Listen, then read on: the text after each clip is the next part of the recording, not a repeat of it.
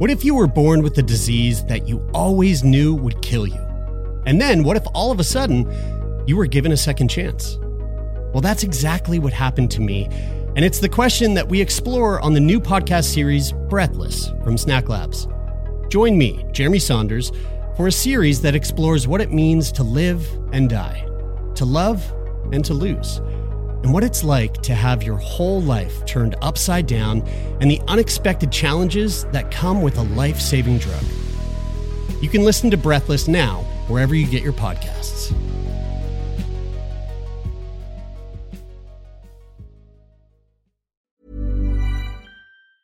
A lot can happen in 3 years, like a chatbot may be your new best friend. But what won't change? Needing health insurance. United Healthcare Tri-Term Medical Plans, underwritten by Golden Rule Insurance Company, offer flexible, budget-friendly coverage that lasts nearly 3 years in some states. Learn more at uh1.com. Ever catch yourself eating the same flavorless dinner 3 days in a row? Dreaming of something better? Well, HelloFresh is your guilt-free dream come true, baby. It's me, Keke Palmer. Let's wake up those taste buds with hot, juicy pecan-crusted chicken or garlic butter shrimp scampi. Hello Fresh. Stop dreaming of all the delicious possibilities and dig in at HelloFresh.com. Let's get this dinner party started. There's never been a faster or easier way to start your weight loss journey than with PlushCare. PlushCare accepts most insurance plans and gives you online access to board-certified physicians who can prescribe FDA-approved weight loss medications like Wegovy and Zepbound for those who qualify. Take charge of your health and speak with a board-certified physician about a weight loss plan that's right for you. Get started today at plushcare.com/weight-loss. That's plushcare.com/weight-loss. plushcare.com/weight-loss.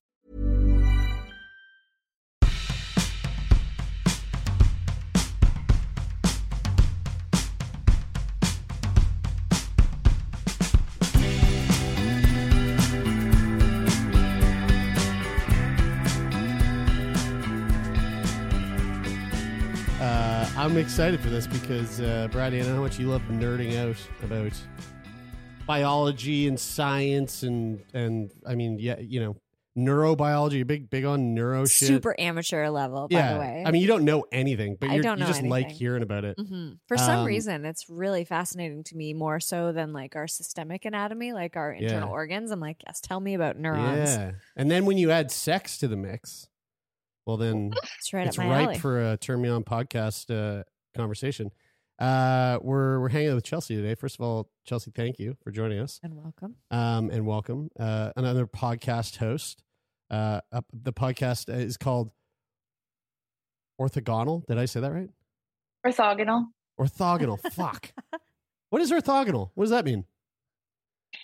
So I'll read you the quote that it comes from. It's by Jon Kabat-Zinn.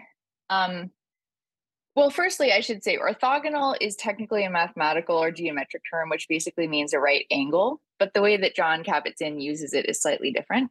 And the quote is, "Mindfulness itself is the ultimate frame within which to perceive the actuality of things as they are. I call it undergoing an orthogonal rotation in consciousness. In one moment, because of awareness and the insights that can arise from its open-hearted and innately intelligent spaciousness, everything is different. New openings and options can now arise, even though everything is still exactly as it was, except for you." So, you know, what this means to me, I suppose, is if I think about anything, whether it's an object of attention in the sensory domains or a topic of intellectual study or a concept, if I can develop an orthogonal attitude towards it, essentially, what I can either do is zoom into it really closely and look at it really closely and become really immersed in it, or I can zoom out and sort of get a bird's eye view on it, take myself really far away from it and look at it from a different angle. But essentially, instead of going sideways, trying to navigate or manipulate it, it's about taking different views on things we think we know. And I think, honestly, my podcast name is very way too esoteric and opaque. But I couldn't let it go because it just struck me in a certain way that meant a lot to me. But hey, I mean, it's also a great icebreaker, which leads to like a fascinating, beautiful an eloquent explanation like you just gave right there. So, I think I like, as much as I'll probably not be able to pronounce it right again the next time I go to say it, orthogonal. Yeah, that's right. Yeah. All right. I got this. We love words too. We do. Chelsea. So again, thank you, Chelsea, for coming on the show. Tell us a little bit about yourself. Give us a little sort of like insight into who Chelsea is. So I grew up in San Francisco Bay Area, and it's very saturated there with a lot of different views on spirituality and sexuality, I would say. And so that was kind of the soup that I grew up in. And I started meditating really young and at Spirit Rock there in Marin.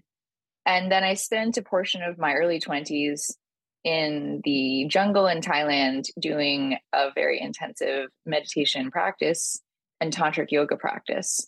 I then came back to the US, where I got a degree from Columbia University in psychology with an emphasis on neuroscience, studying human sexuality and spirituality and intimacy of all varieties. And I'm now about to begin my second Columbia degree in a master's of mental health counseling, and I work in human sexuality and run a psychiatric practice. So wow.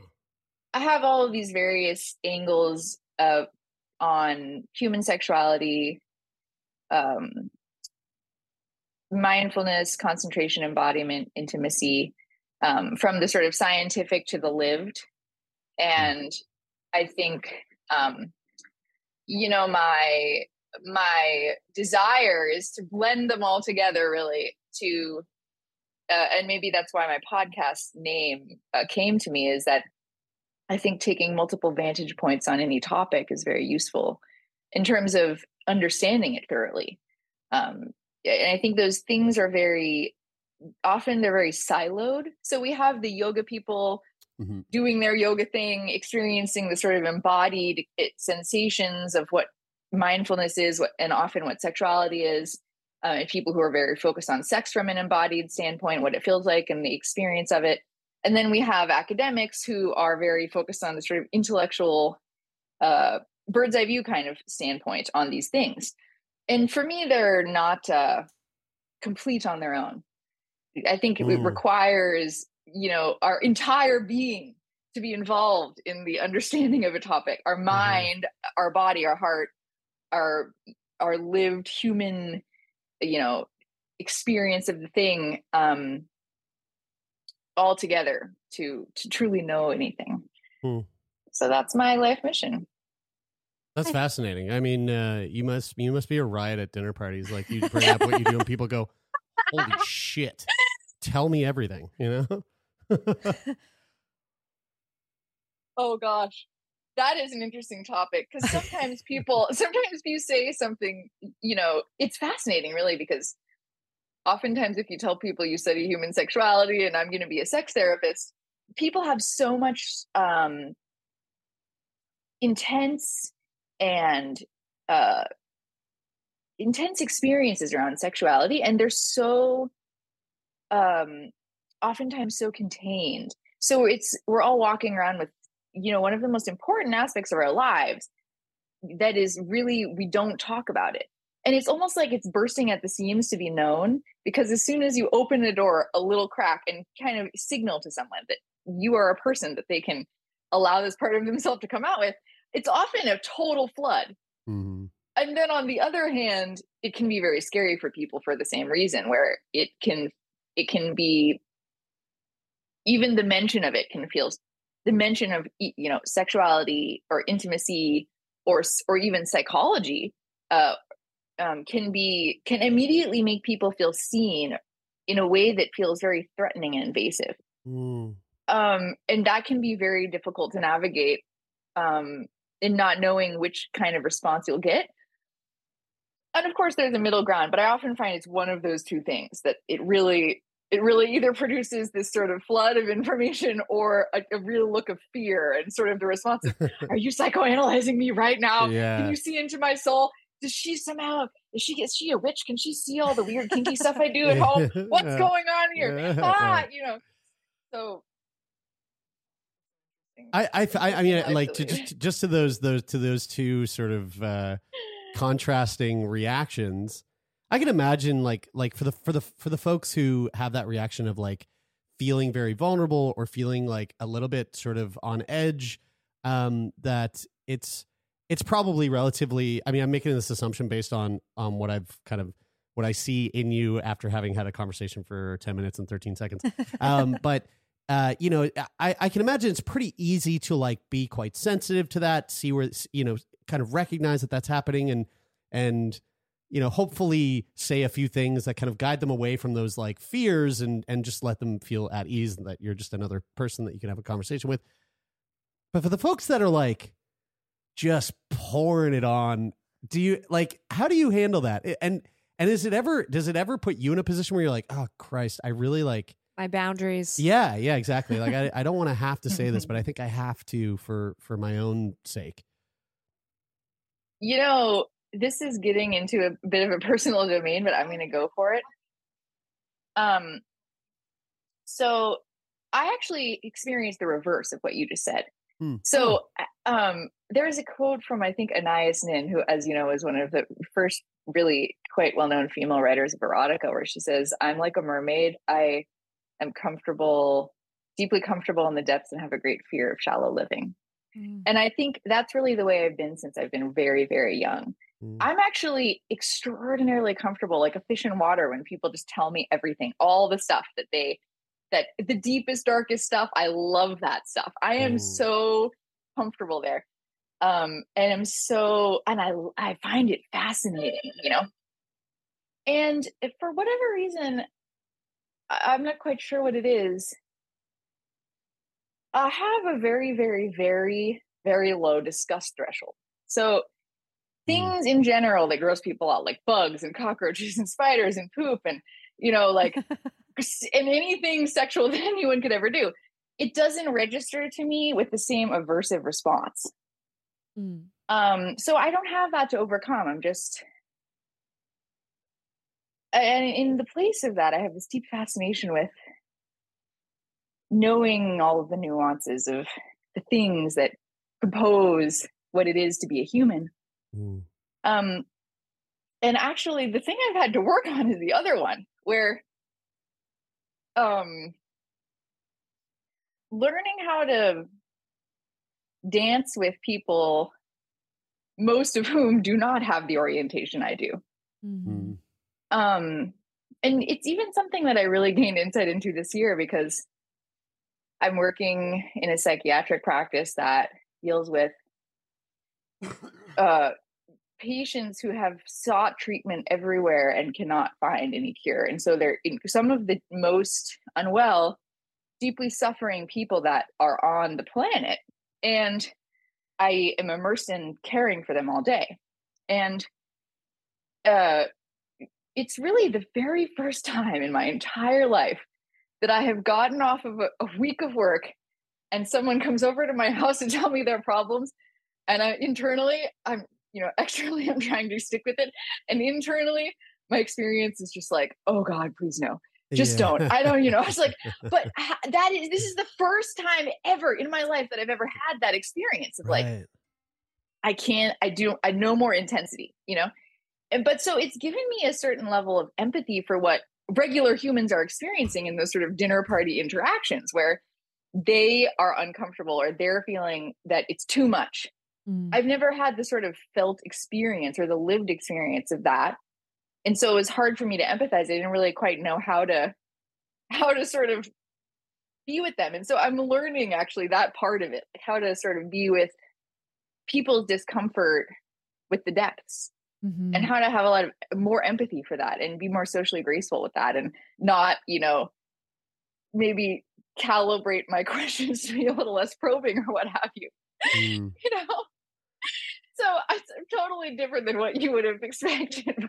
I mean, yeah. And, I get it because everything you just described, I feel like you described myself like almost to a T, like, in conversations, and again, like I don't really have a meter for disgust.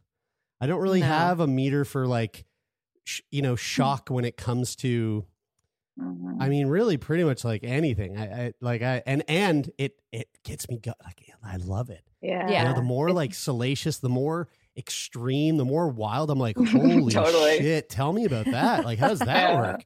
Yeah. So I get it. Sorry, I feel like you had something there. Well, I kind of want to take it back to these like these silos that you mentioned of and how we sort of like, when it comes to sex, how we sort of get a little like edgy when we start to talk about its relationship to spirituality, or like we're both from a yoga community. So like the whole juxtaposition of like yogic sexuality like being next to each other, at least from the school that we come from, is also like people start to get, and I'm in massage school, and so they've also been like there's no place for innuendo, there's no place for anything that could possibly make people feel unsafe in this like thing that we're doing that a lot of people feel sort of like uncomfortable, like touch, human touch. And I'm wondering what your thoughts are on why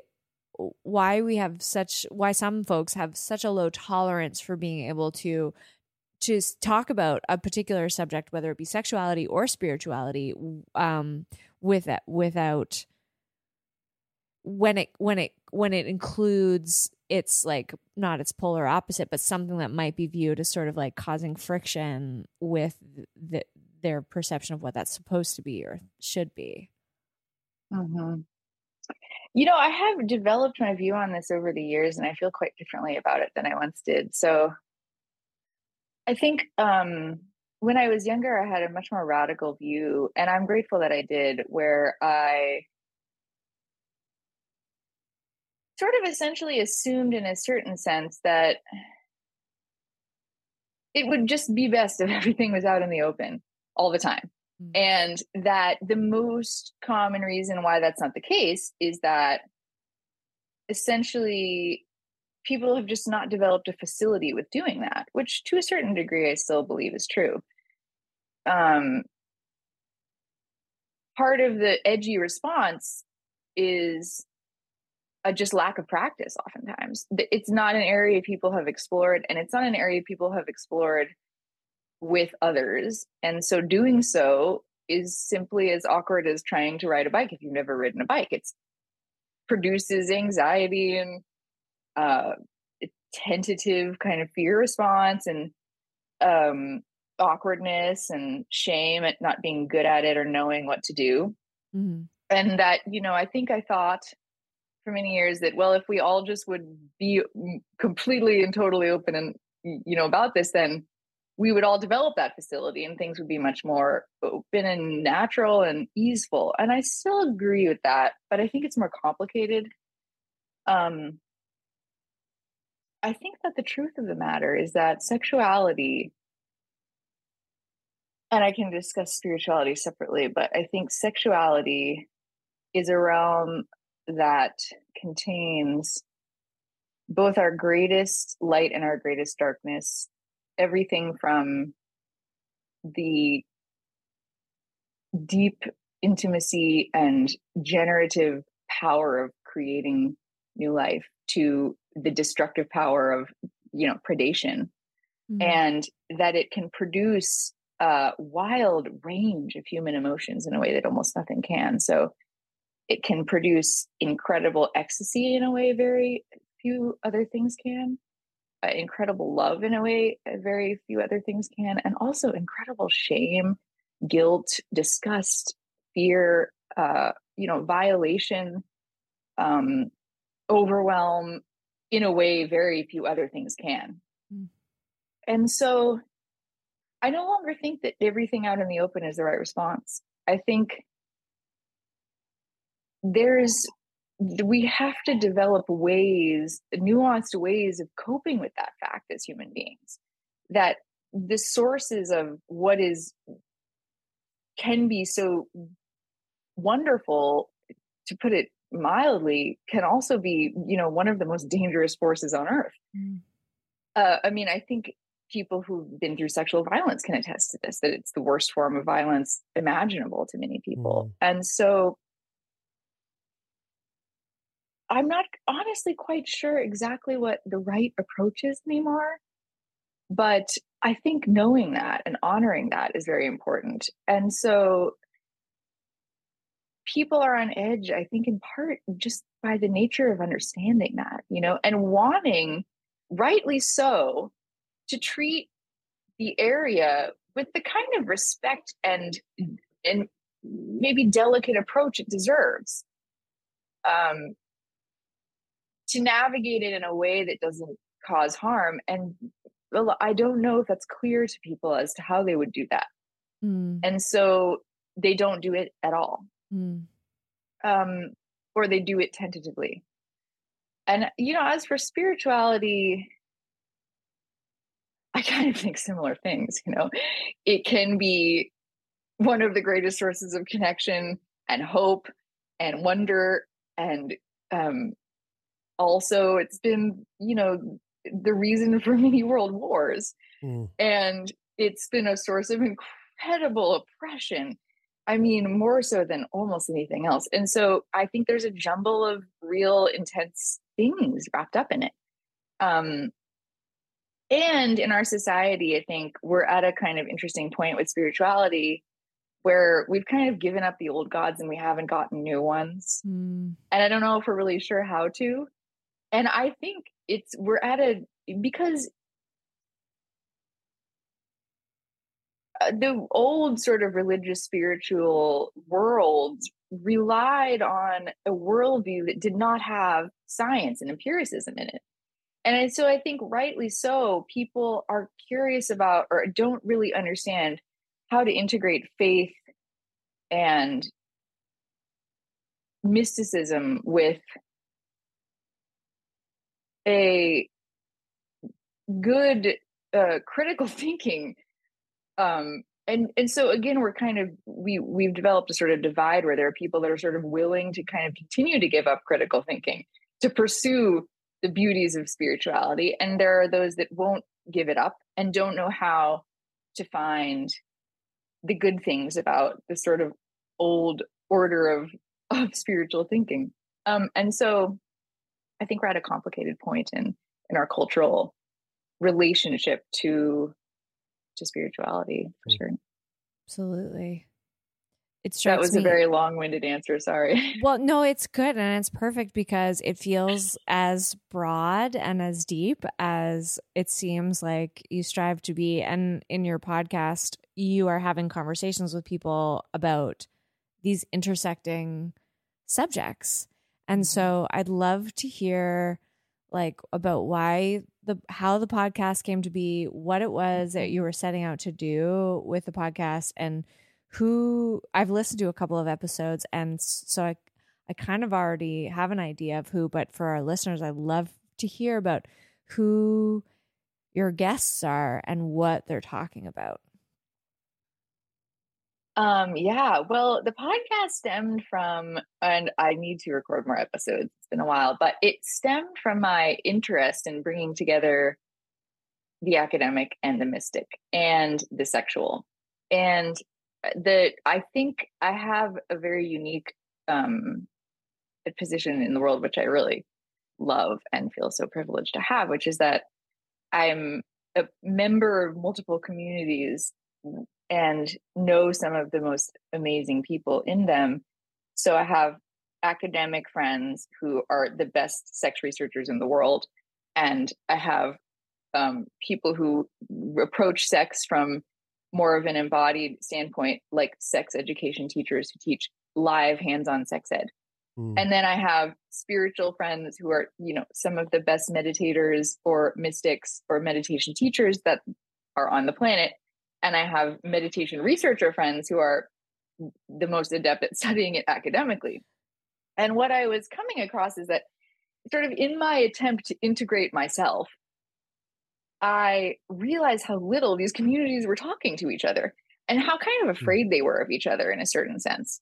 And so I just decided to get them on a podcast together. And that's what I did. I just brought one yoga teacher and one a spirituality researcher, or a tantra teacher and a sex neuroscientist, or a doctor and a meditation a retreat participant who had been on retreat for 3 years, and I just had them talk.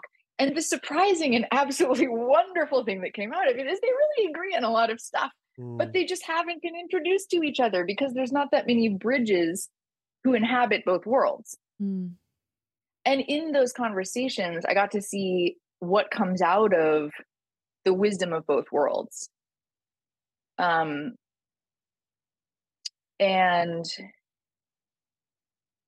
it was very profound for me in sort of my understanding of the places that those things meet. Turn Me On podcast will be back after this short break.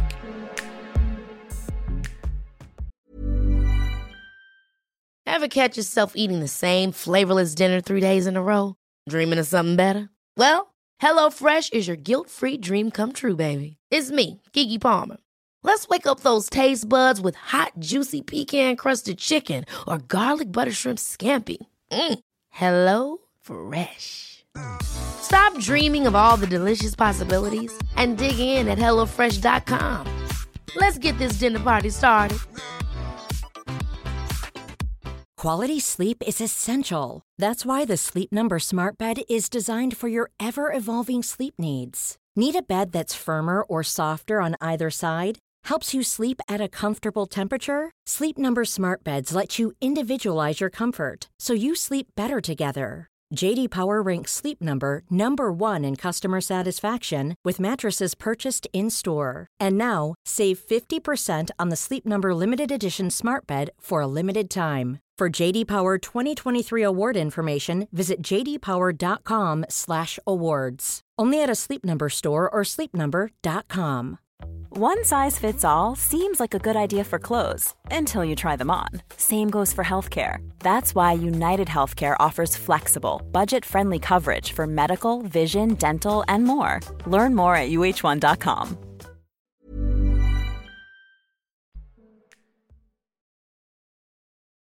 What do you think it is that makes those like communities rarely come together the way that you seem to have like found? You seem to have created some sort of bridge here, but why do you think it is that bridge hadn't already been there? Like, do you think it's as simple as one side seeing the other side as too woo woo, and the other side seeing the other side as too heady and like, like academic, or like what is the, because hearing you say this, like it totally makes sense to me that they would have a lot of the same ideas and a lot of the same views. They're just looking at it from different perspectives and vantage points. And so of course they're going to like come together and go, oh yeah, we agree on a lot of this. But like, what do you think that is that's kind of keeping that sort of space between those worlds?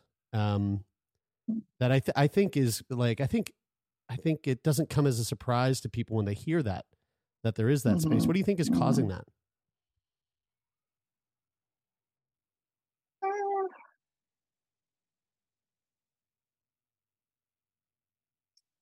Part of it is just a simple fact of social connections and that people hang out with people in their environments. But I think it's deeper than that. I think there's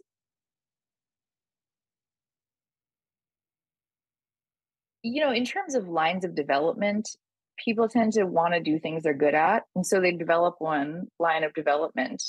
They surround themselves with other people that validate how good they are at the thing they've developed, feel good about their development, and sort of forms a self-perpetuating loop, right? And then they start in these echo chambers, that prejudices towards outgroups start forming. So, like you said, there's those prejudices that you named, and they become really solidified and sort of self-reinforcing in a way, because, in spirituality, people talk a lot about the ego and the all of that stuff. But it's one of the more insidious ways that the ego works is that it it tells you that the stuff that you're doing is really worthwhile, and that the stuff that other people are doing that you're not so good at is not worthwhile. Right. Right. And so spiritual people are over here going like, oh, these intellectual people, they're so disembodied. They can't feel anything. Do they even work out? Are they alive below the neck? Like, they're just talking heads. Have they ever even felt? Do they have sex? Do they meditate? Like, I don't respect them, right? Blah, blah, blah. Like, and the whole idea as a spiritual person of being in your head, which is so funny to me because the brain is a huge center of neurons. We're always in our head, right? You're not, there's no separation. We have this sort of like the Cartesian divide of like, the as if there's a line at the neck, and the academics are in their head and the yogis are in their body, right? And then the academics are looking at the spiritual people and the people involved in sex in a very hardcore way, and kind of looking at them and sort of thinking, that's nice, but you're stuck in the dark ages, kind of like you have all these crazy conspiracy theories. Have you read anything recently? You guys are in an echo chamber of kind of insanity in certain ways, where you like the critical thinking is very low in their eyes, and sort of get a job, kind of. So it's just ways of reinforcing that, well, if I'm a yogi and I've spent 3 years on retreat, or I've spent decades developing this and I've gained these insights, then if I were to acknowledge that these things might not be the most important thing for me to have done with my life, well, that might be very threatening. And the same thing with academics. Well, if I've spent 2 decades accumulating citations and publishing literature and have given up so much to attain this thing, and then I were to recognize that there's aspects of my life that are totally undeveloped, that might be very threatening. And so, we continue to perpetuate the justification for our choices and our belief that we've lived our life in a worthwhile way. Because especially when you get people who are at the top of their field, or or doing the best at whatever they're doing, they've made enormous sacrifices to be there. So academics who are the best academics in the world, they do almost nothing else. It's a very little known fact that their life is devoted to the pursuit of knowledge, understanding the human existence through the lens that they do. Same with meditation teachers. They've made enormous sacrifices in their careers, in their romantic lives, in their relationship to having the pleasures of householders, the pleasures of making money and careers. And those things, they're very, very difficult choices. And a lot of work goes into justifying the sacrifice intellectually. And so I think it's very easy to get siloed.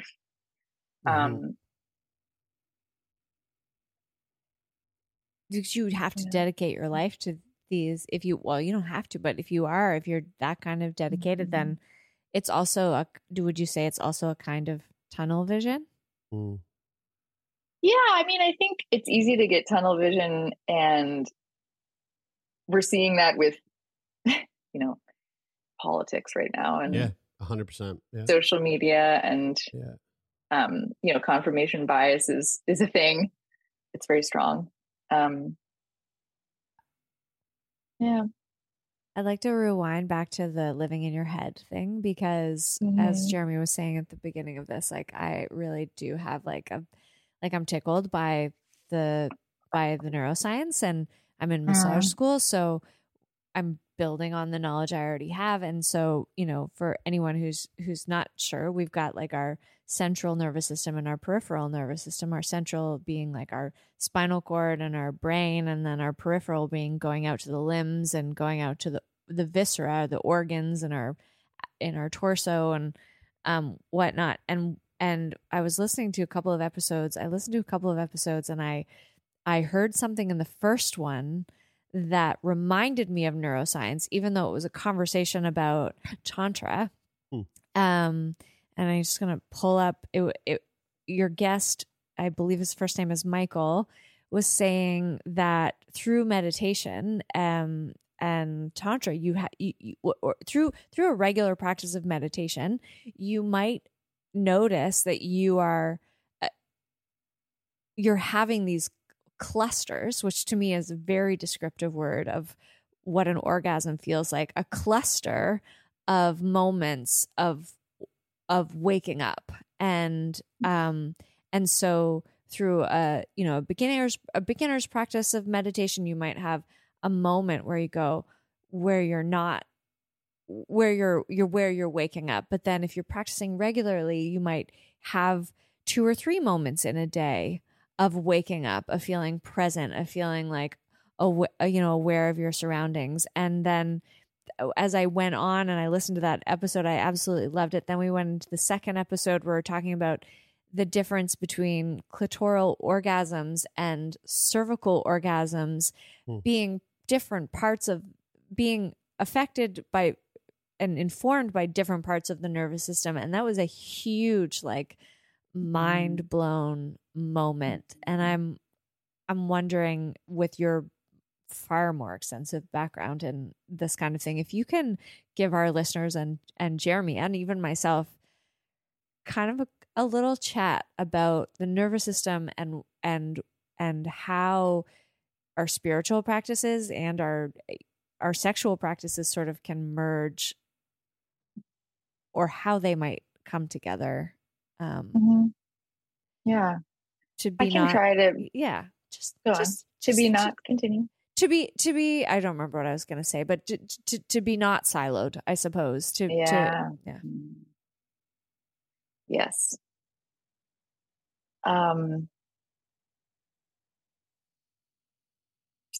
I'll try to be concise. This is a huge topic, a huge in 5 words or less, topics. In one Twitter post. Yeah. So I think there's the question of what does waking up mean neurologically, and I can get back to that because I've spent a great deal of time examining that. Or maybe I'll address it now. So one of my favorite meditation teachers, Shinzen Yang, has said that the definition of enlightenment in a very simple way is understanding that the self is not as we thought it was, and that the self is a fluctuating process. It's a verb, not a noun.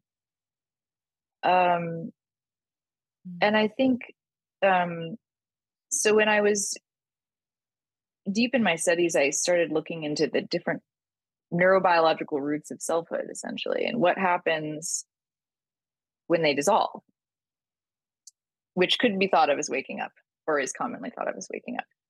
And there's a few different kind of neurobiological layers of the self, if you will, that function. I became interested in this actually because I came across a case study of these groups of people who, due to a neurological impairment, they lose track of being able to identify their body parts as belonging to themselves. So they'll think that their arm belongs to the doctor or their spouse or something like that.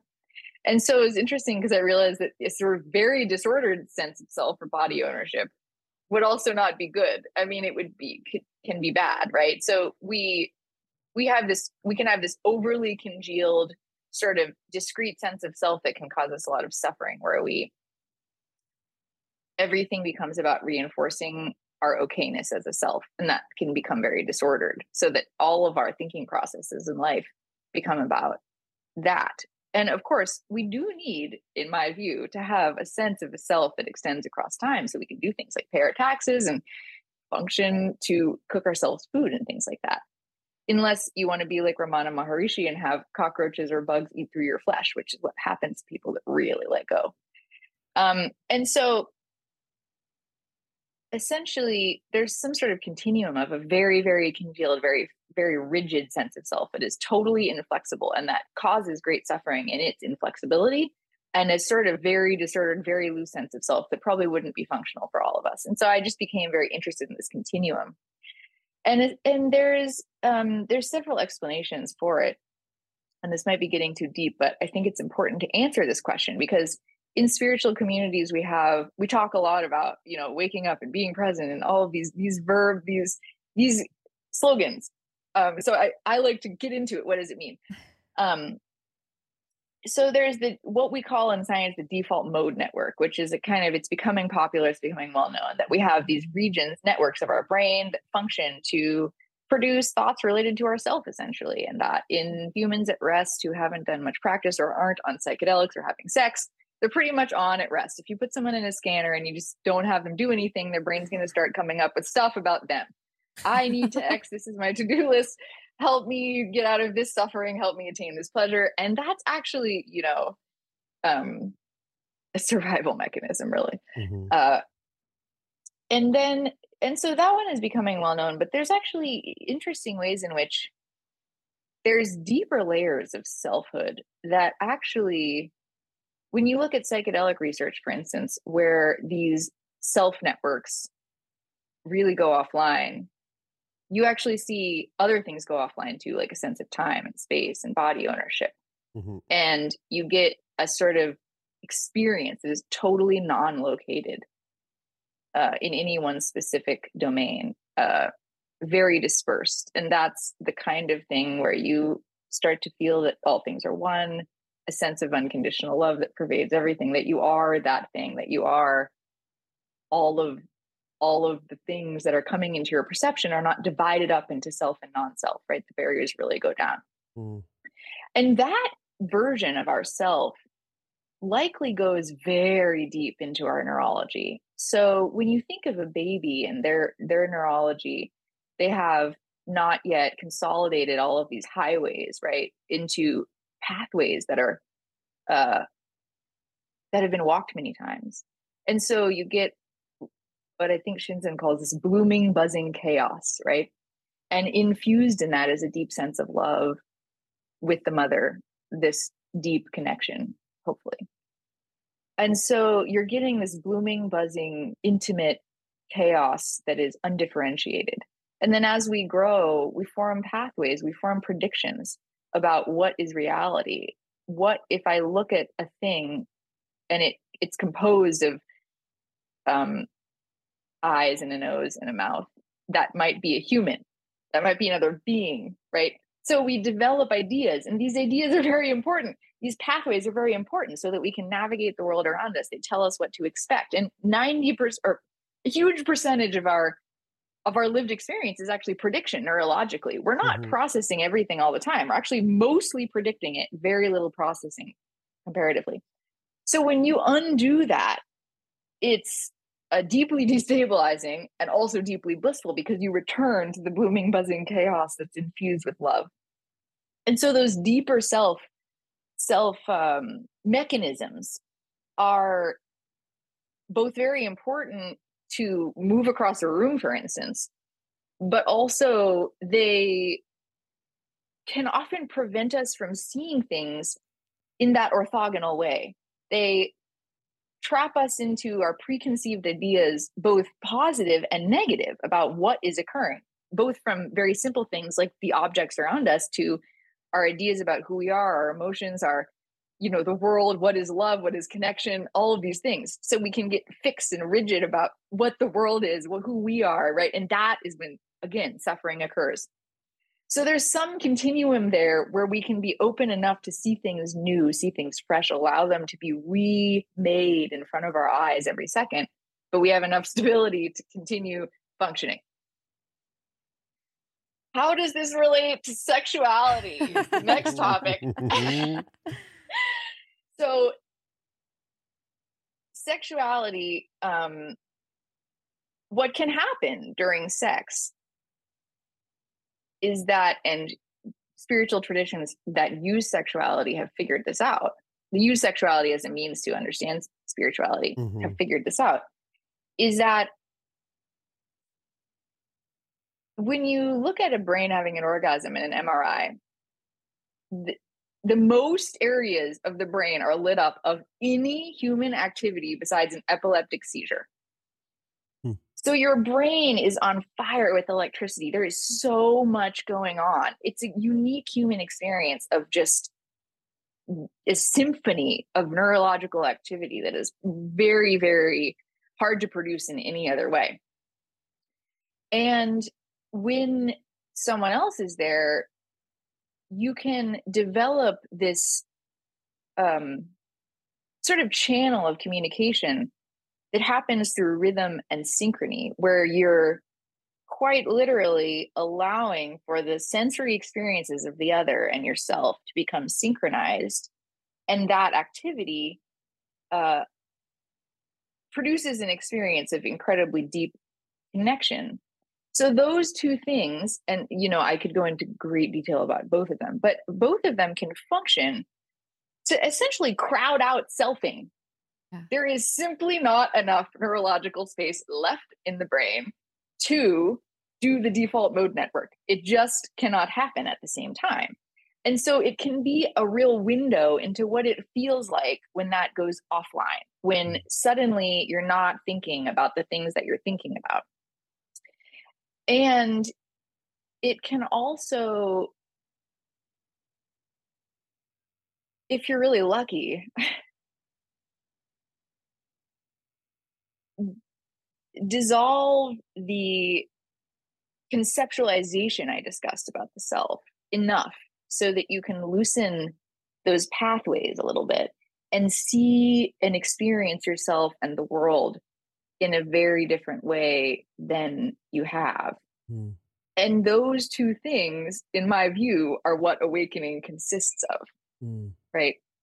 And so it can be a way to kind of hijack yourself into some things that might take a really long time of meditation practice to attain otherwise, because they're neurological skills that are very difficult to do. And the reason for that is we as organisms have needed to cling to pleasure and push away pain for survival. And we've needed to protect ourselves. And we've needed to be selfish in a certain sense, mm-hmm. while also being pro-social and so on, in order to get to this evolutionary point, right? So that is the very long-winded answer of what is happening neurobiologically during sexuality that could be thought of as awakening. Mm. Does that answer the question? Yeah. And first of all, I just want to say, I could listen to you talk for fucking years. It's really nice. Like you're really great. You're really great at relaying information. Like you're like a good educator. Aww. And I know that, like, I know that I'm not, it's just the three of us right now, but there's thousands of people listening to this right now. And I know that, that little explanation that you gave that really was like only scratching the surface of something that is far, far more complex and broad and in depth than like I could ever wrap my head around. I know that you probably just like sparked this sense of this desire to want to learn more about how sex plays a massive role in how we can like experience life. And what I love about what you just explained to me was it makes me think about how many people go through their lives, and not to say there's anything wrong with this, but people who go through their lives where sex is just the thing that you do. You got to get it. You got to get it out. You got to get it done. It's just a thing you do with your partner. And okay, like it was good today. Like it wasn't that great. The last time, but it's maintenance. It's maintenance, right? As opposed to looking at it as this, as opposed to looking at it as this thing that can actually be simultaneously extraordinarily sacred, yet also like fascinatingly scientific, like there's so much to sexuality and sex that makes it so much more than just this thing that we are programmed to do because we're animals. Like it goes so much further than that. And just hearing you describe this in that way just makes me like, oh, it's just that reminder of, oh yeah, sex is mind-blowingly, amazingly cool. It's just such a cool thing, And anyway, I don't have a question. I literally just want to say that because it's really cool to hear someone like yourself who's so deeply knowledgeable about this stuff just take the ball and run with it. And I'm really grateful for that. I'm grateful. So thank you. Yeah. Well, I think just go on. Sorry. No. What I was going to say is a few things. Firstly,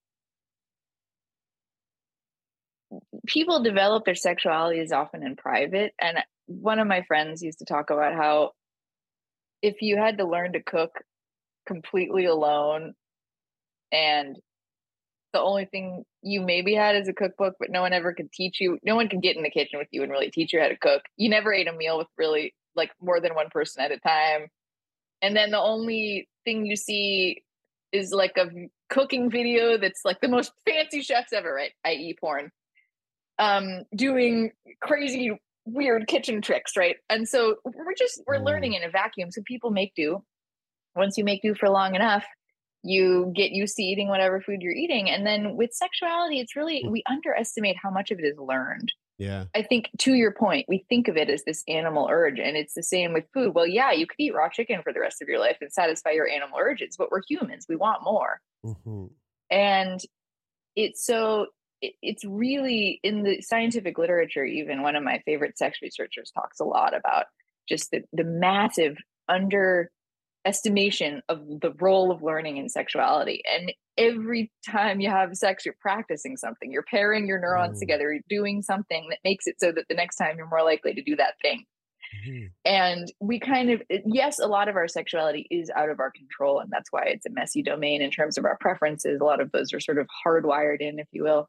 But there's a huge amount of it. And the connection piece is one of them that is malleable. It's a skill set. Yeah. And it depends on essentially practicing allowing that to be your sexuality. And I think one of the sort of downsides of the way the brand Tantra branding these days is it makes it seem like you have to cover yourself in patchouli and go off to the jungle like I did and, wear the garb and pray to a Hindu god, right? And I think it really would be better if we just talk to people about some very basic things in sexuality. Like,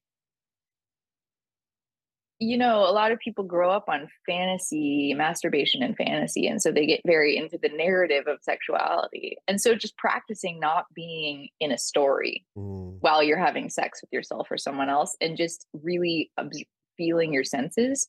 Just that one simple thing, if everyone did it, I really think the world would change.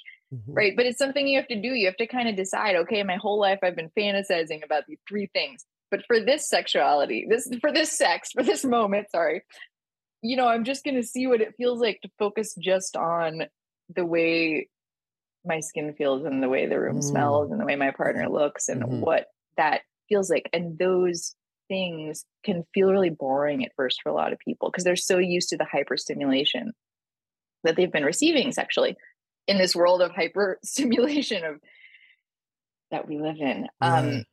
And so that stuff those very simple things of just kind of what the curiosity, not curiosity intellectually, curiosity in the sensory realm. Yes. And being willing to see your partner fresh, especially in long-term relationships, and allow them to appear in each moment before your eyes as a new thing.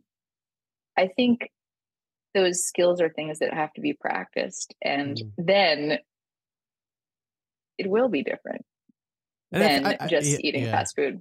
Yeah. And I feel like that's relatable to a lot of people. Like if you really sit and think about, some of the best sexual experiences you've ever had in your life, more likely than not, it just happened to be those moments where that just kind of clicked, where you just happened to be in the present moment. You weren't thinking about like what you look like when you're in this position or what you're like. You're not thinking about anything other than you're just in the moment feeling with whether it's just with yourself or if it's with a partner or if it's with fucking 8 partners, you're just there feeling. And like, you get rid of all the bells and whistles and it's just the moment of like pure connected mindfulness of just like being super present in that one present moment. And that's the sex that I think a lot of us, like, I say a lot of us, I feel like many people have that experience, don't realize that it simply came from being just like present with their senses, present with their body. And then they go search, situational. They go searching for that dragon. They're like, well, how the fuck? I had that once. I know I can fucking do it again. Yes. When really it's like, you don't have to try that hard. It's real. It really like it. Yes, there's like you said, there's practice, and it's not necessarily easy, but you have done it. And I think oftentimes people kind of get caught up and they start searching for it in the wrong places.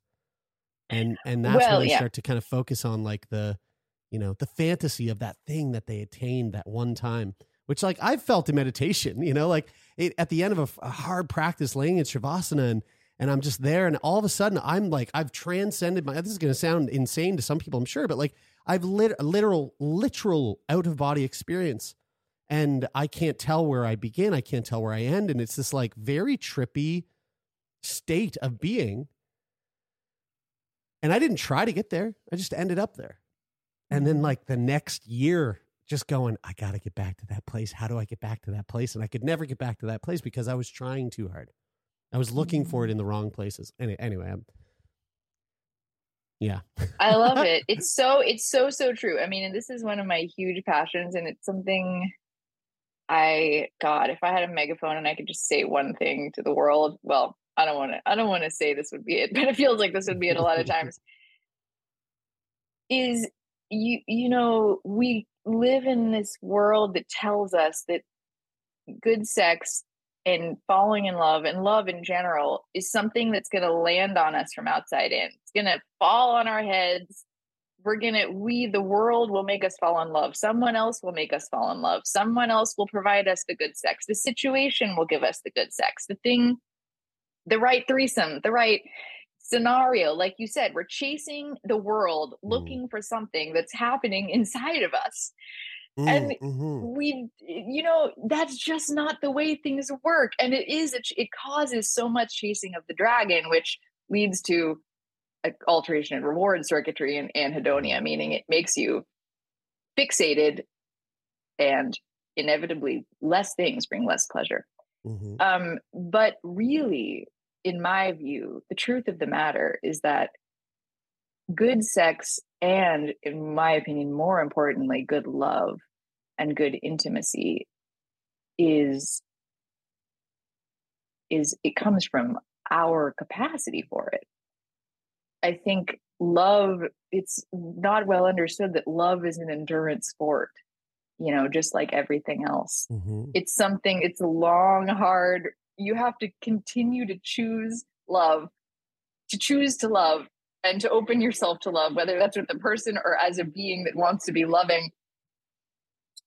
And you have to choose it over and over and over, and choose it when it hurts, and choose it when you feel like being selfish, and choose it when the person is pissing you off, and choose it when it doesn't feel like it and you don't feel like it and the world doesn't feel like it. And that's how you gain a bigger heart. That's how you get a capacity to love. That's how, when you're in love and it falls on your head, you keep it.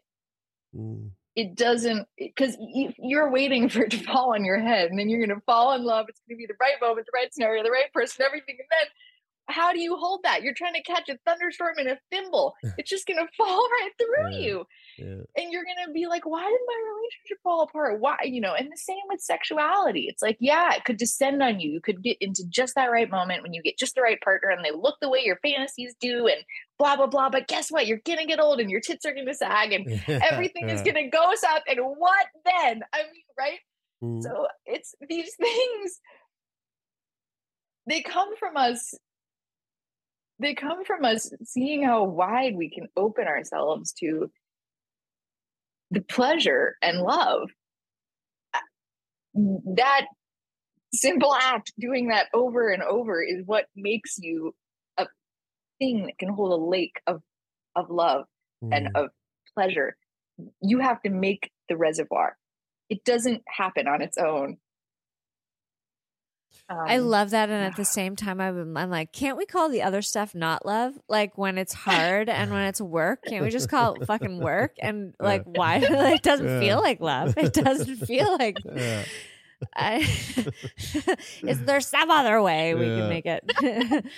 But Chelsea, I gotta say, like it really is, and I kind of, I said this earlier, but it really is. This is one of the reasons why I love doing the show, is having the chance to sit down every once in a while, and not that all of our guests aren't great. I mean, we have every person who's been on the show is fantastic, but every once in a while we get a conversation like this where I'm just like, my mind's just blown, and I'm just like, I'm excited. It's like it just adds this like zest to wanting to just go explore more, be more curious about myself and my partner. And like, I really do appreciate you taking time out of your schedule to sit down and chat with us, because not only do I get to benefit from this, but all of our listeners do too. And this has been really cool. And folks, I mean, if you like this, like we said earlier, Chelsea's got her own podcast. You gotta check out the podcast. Orthogonal. That's AORTHOGONAL. It's spelled the way that it sounds. Yeah, that's right. And I highly suggest you go check it out and give it a follow. Chelsea, thank you. How can people stay up to date with the work that you're doing or find you on social media? Well, first of all, thank you so much for having me and for asking such wonderful questions and being such great hosts. I love talking about this stuff, and you two are wonderful to talk with. My website is chelseafasano.com, CHELSEYFASANO. And all my social media is on there. I admittedly am not the best at following my social media accounts and being on the internet, but you can also email me at chelsea@chelseafasano.com, and I try to answer questions as I can. Yeah, thank you so much. Thank you. Yeah.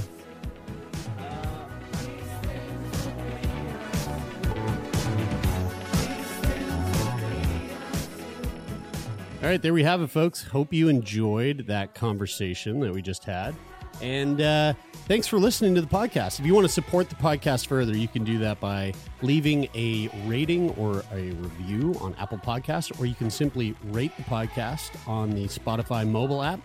And if you want to support the podcast even further than that, which you can. Wow. You're so kind and thoughtful and generous. So generous. Go to patreon.com/turnmeon to become a patron and help us keep this podcast afloat. Well, if you want to reach out to us, turnmeonpodcast@gmail.com is always open for all of your messages. That's the best way to get in touch. If you have a question for us, if you'd like to be a guest on the show, if you have a recommendation for a guest on the show, or if you just want to send us a little love note, email, money transfer, all of that. Sex toy. We're our email inbox is open to you. That is it for this week. Until next week. How do you go touch yourself?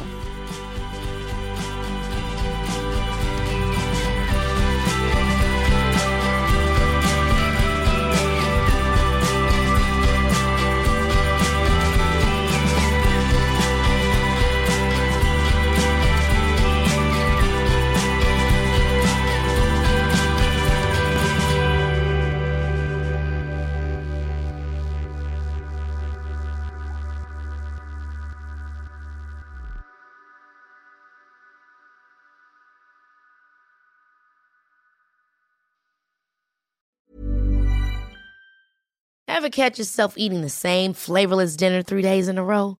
Dreaming of something better? Well, HelloFresh is your guilt-free dream come true, baby. It's me, Keke Palmer. Let's wake up those taste buds with hot, juicy pecan-crusted chicken or garlic butter shrimp scampi. Hello Fresh. Stop dreaming of all the delicious possibilities and dig in at HelloFresh.com. Let's get this dinner party started.